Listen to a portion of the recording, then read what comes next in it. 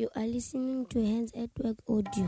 Meanwhile in Africa. Meanwhile in Africa. In Africa. In Africa. In Africa. Meanwhile in Africa. Meanwhile in Africa.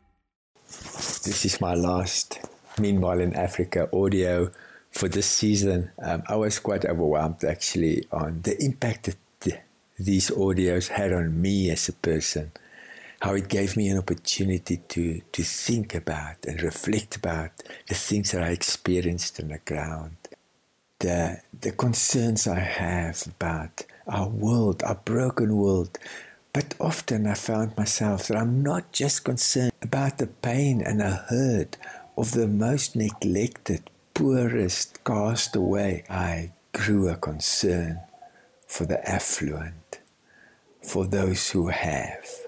They are as lonely, as desperate for love as the most vulnerable children I've met. And oh, how we believe that lie.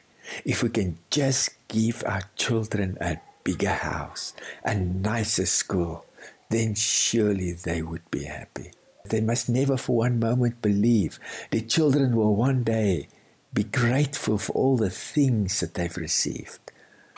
If there wasn't a deep personal love and character building and discipleship, mentorship that they imparted into their children, preparing them for this tough world, preparing them to be generous and outward looking and grateful, all that other gifts will be meaningless, because at the end of the day, it would not have prepared them for this life.